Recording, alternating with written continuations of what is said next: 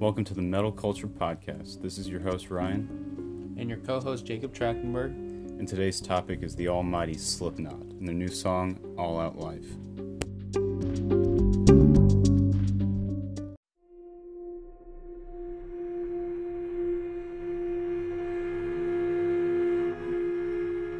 Backstory on Slipknot: they were created in Des Moines, Iowa in 1995. They started out as a local supergroup recruiting members from other local bands that were falling apart at the time. They draw inspiration from their bleak surroundings in Des Moines to fuel their darkness and heaviness of the music. In the beginning, they struggled for money, as most bands do, even more so with 9 members in the band. They had to fight to survive out on the road, often going hungry after each show. Success didn't take long to reach them, as they caught their big breakthrough playing a lot of tours, but specifically Ozzfest in 1999, and by the second album, people started catching on, and the record deals and money were coming in.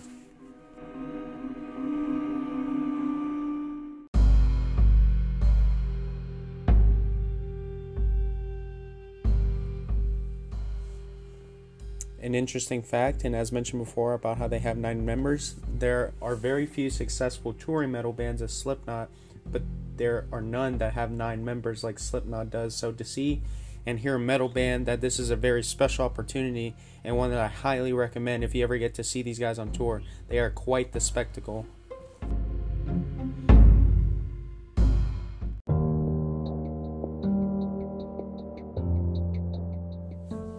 As far as the style goes, Slipknot is considered a new metal band, although the band members themselves disagree with this based on their stylistic differences between their music and other new metal bands.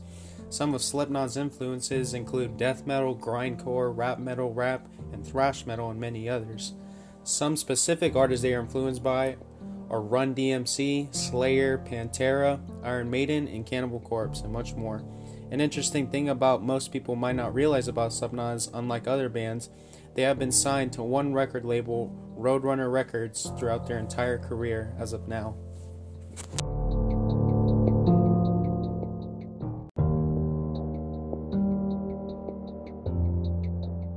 Slipknot's discography consists of 5 albums.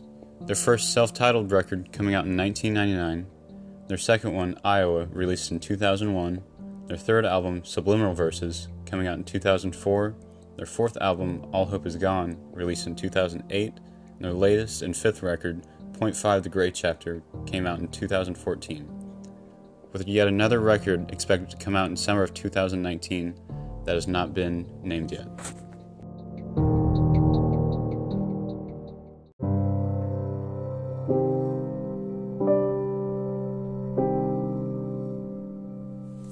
Some famous performances were Ozzfest 1999, Iowa World Tour, the Subliminal Verses World Tour, All Hope Is Gone World Tour, and Knotfest, a metal festival hosted by Slipknot, like Ozzfest is hosted by Ozzy Osbourne.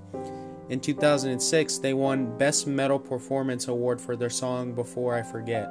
Some interesting facts about the band are that they all wear masks that represents how they feel on the inside, and masks change or evolve usually every album cycle because the music of that album and touring cycle captures how they feel during that time.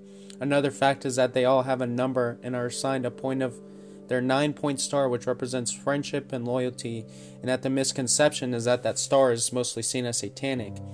The DJ Sid Wilson is number 0, drummer Joey Jordison is number 1, bass player Paul Gray was number 2, percussionist Chris Fenn is number 3, guitar player Jim Root is number 4, keyboard player or samplist Craig Jones is number 5, percussionist Sean Crahan is 6, guitar player Mick Thompson is number 7, and singer Corey Taylor is number 8.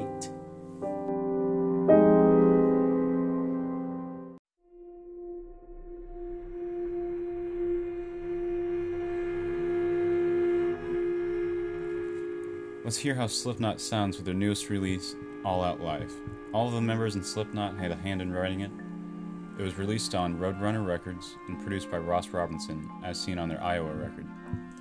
It was released on October 31st, 2018, and to me this is a great example of metal because of the fast-paced, down-tuned guitars and technical drumming, with the electronic elements that the DJ puts in, sprinkled throughout the entire song to create a dark but heavy, headbanging vibe.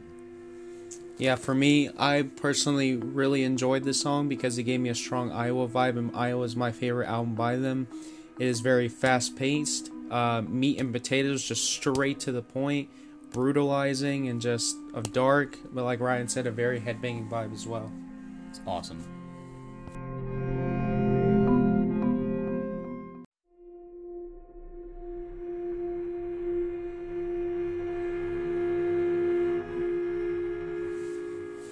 Let's hear another song by them. My Plague, released on August 28th, 2001, was also produced by Ross Robinson and put out on Roadrunner Records as well. Wrote by all the members of Slipknot. The album off this song is considered to be one of the darkest and most sinister songs of all time, and this song is a pretty good example of the entire record with the groove and darkness, with a vibe so thick you can wear it like a second skin. And I did cover this song a while ago on my guitar, and when I hear that intro, it just blows the wind out of me, and this is probably my favorite off of that album. It gets people really going at a concert. Everybody goes insane when they play this song. It has a really, really good reaction. It's been one of the darkest songs on here, like Jacob already said, and just has a really good vibe to it. It's so sinister. We love it.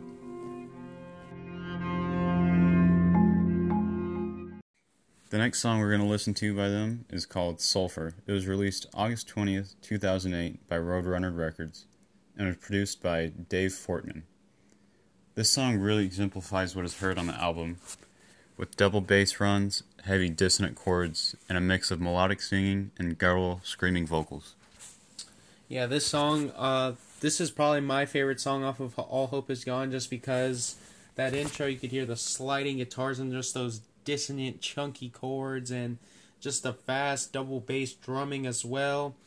The good balance of singing and guttural vocals is just awesome. I enjoy this song every time I listen to it. I never get tired of it. That's it for today. This has been the Metal Culture Podcast. We'll see you next time, And and keep keep it it metal. metal.